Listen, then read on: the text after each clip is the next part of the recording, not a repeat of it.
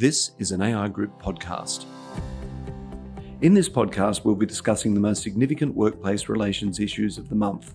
The full members-only report is available on our website at aigroup.com.au in the policy section under Workplace Relations Policy and Advocacy.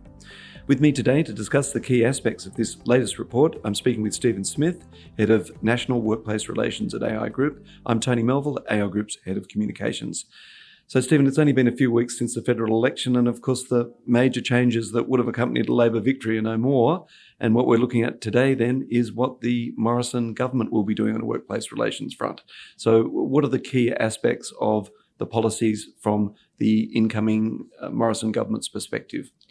Well, we now have a new Industrial Relations Minister, Christian Porter, and in the minister's early comments, he's indicated that he's going to have a focus on compliance with the law and looking at what changes need to be made to the workplace relations system that will benefit all parties. But we get the impression that there won't be sweeping changes to the system, but perhaps some modest reforms to address problems that are there.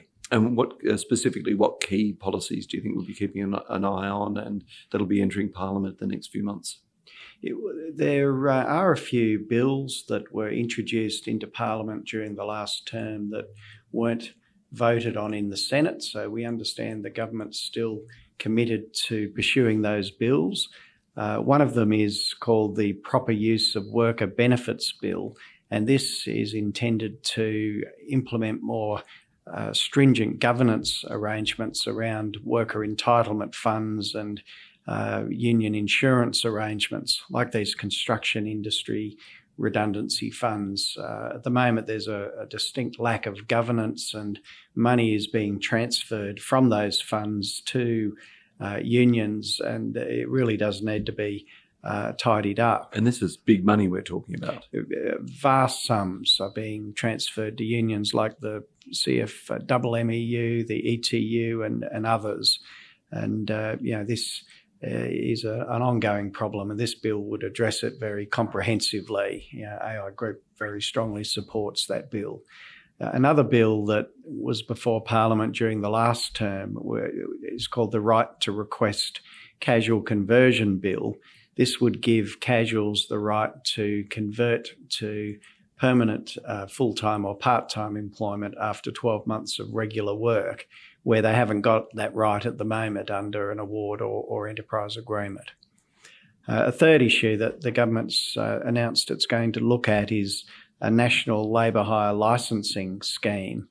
This could be a good thing, given that we've now got very broad and problematic schemes in a number of states. So if it was a light touch national scheme that was appropriately drafted and focused on areas that were seen as a problem, then it could be better than having all of these diverse problematic state schemes. But as long as the national scheme overrode the state schemes. How open do you think the state governments, which are Labor state governments, would be to abandoning their own labour licensing schemes and adopting the national one? I don't think they're likely to do that, but there may be scope for federal legislation to override the state legislation. So those constitutional issues should be looked at, and if a way can be found to do that, then that would be better than having these problematic state schemes in operation. Okay. And so what other policies are we going to see from the Morrison government? There's a number of them. The government is probably going to have some interest in the enterprise bargaining area and what problems might be arising there. Now, what we would like the government to do is to have a good look at the Better Off Overall test for agreement making. At the moment, the decisions in that area say that the Better Off Overall test has to be applied to every single employee.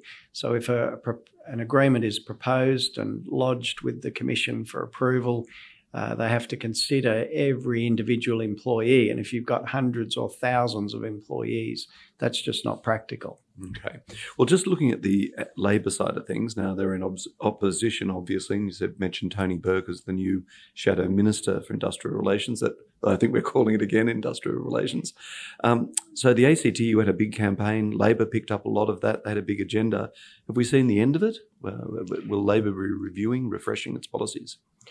Well, as we understand it, Labor is looking at all of the policies that they took into the election to see what might need to be abandoned or amended.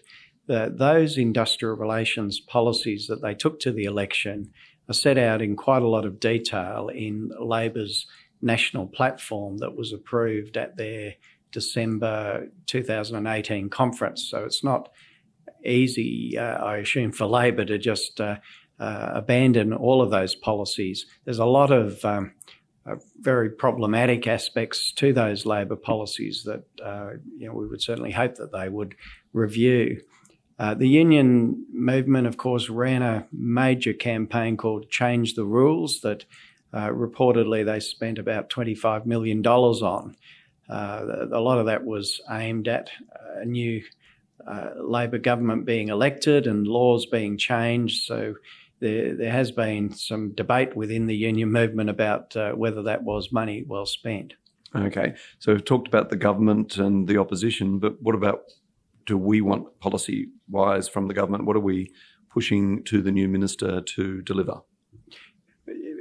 Well, amongst those bills that the government has introduced, we're very keen on the Worker Entitlement Fund bill that I've spoken about.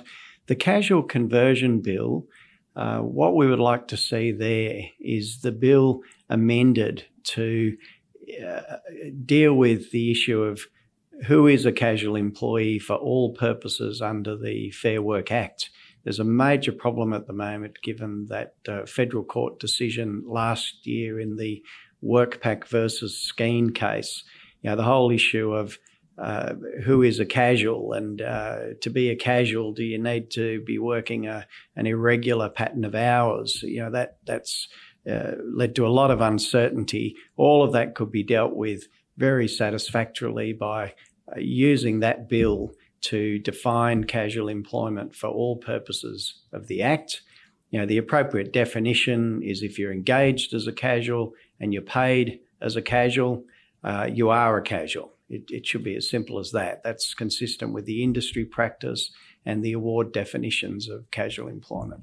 And we're also arguing for some change around the Better Off Overall test. Yes, so we'd like to see a different Better Off Overall test, one that applies to logical groups of employees, but rather than every individual employee. But the whole agreement-making process, the Better Off Overall test and the procedural requirements need to be looked at. The agreement-making system needs to be a lot simpler than it is at the moment. Okay, so any other policies there that you'd single out? Another key issue that needs to be fixed is this black coal mining problem. There are a lot of members of AI Group that are supplying products and services into the coal mining industry, particularly around Newcastle and Mackay. And at the moment, there's a lot of very costly claims being pursued, either on the basis of the Black Coal Modern Award and its very generous conditions, or the Black Coal Long Service Leave scheme. So we want the government to address those very significant cost risks. Great. Okay. Now, just finally then, in this brief podcast, the annual wage review, which we all wait on every year. Now, it's been handed out just very recently. So what's the outcome of that and what's it mean for members? Yes, the outcome of the annual wage review this year is a 3% minimum wage increase. So that will increase the national minimum wage by 3% to a new rate of $740 or so a week. Also, that will flow into all award rates. It sets a new minimum. If people are paid above the new award rates or the new national minimum wage, then they don't need to necessarily pass that on. AI Group argued for a 2% wage increase. The unions sought 6%, and the Commission's decided on 2%. 3%. 3%, sorry. And that's operative from the 1st of July 2019. With that 3% wage increase, it will bring our national minimum wage up to probably the highest of any national minimum wage in the world. We're up there, right up the top with Luxembourg, and we do have very generous minimum conditions in Australia. But does the 3% fall into the could have been worse category? Well, last year there was a 3.5% increase. The year before there was a 3.3% increase. So it is a little lower than the last 2 years.